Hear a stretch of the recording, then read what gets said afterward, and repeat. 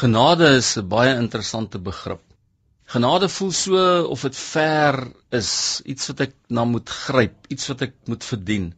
En uiteindelik, om genade te verstaan, moet ek die lewe, die sterwe en die opstanding van Jesus Christus regtig verstaan. As 'n volmaakte afgehandelde werk, en dit alleen verbied my om met my eie pogings God se genade te probeer soek of sy gunste te probeer kry. En Dawid is hier so 'n mooi voorbeeld van God se genade.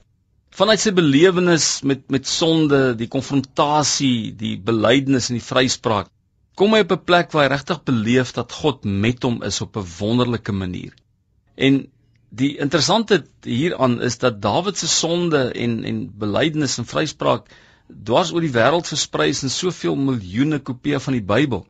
En tog sê die Here in die Nuwe Testament, en die skrywer van die Hebreërbrief sê dit baie duidelik in Hebreërs 8 vers 12.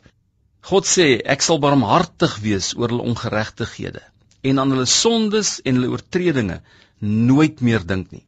Dis genade.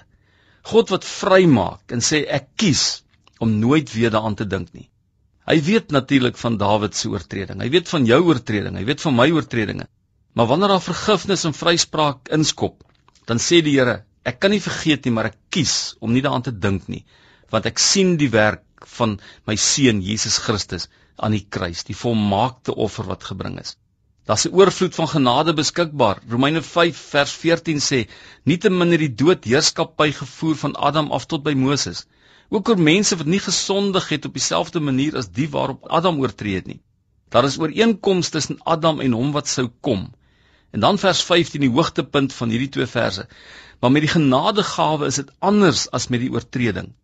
Deur die oortreding van een mens het baie gesterf, maar die genade van God en die gawe wat deur die genade van die een mens, Jesus Christus, gekom het, is veel oorvloediger aan baie geskenk. Hier is 'n oorvloedigheid van genade wat God tot ons beskikking gestel het. En deur die genade wat hy gee, word ek ook nou 'n instrument, en word jy 'n instrument in God se hand om sy genade bekend te maak aan mense daar buite wat dit so nodig het. Nou watter waarborg het ek en jy dat hierdie genade waar is? Hebreërs 7 sê, Jesus het van 'n beter verbond die borg geword. Vers 23 van hoofstuk 7 sê, daar is ook 'n ander verskil. Omdat die dood die Levitiese priesters verhinder het om aan te bly, was daar baie wat mekaar opgevolg het. Omdat Jesus vir ewig bly, beklee hy 'n priesterskap wat nie op 'n ander oorgedra kan word nie.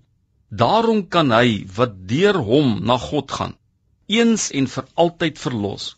Hy lewe vir altyd om vir hulle by God in te tree. Mag jy besef dat God se genade groter as jou menslike rede en verstand is. Dit oortref elke uitdaging, elke sonde, elke ongeregtigheid met God se genade en vryspraak.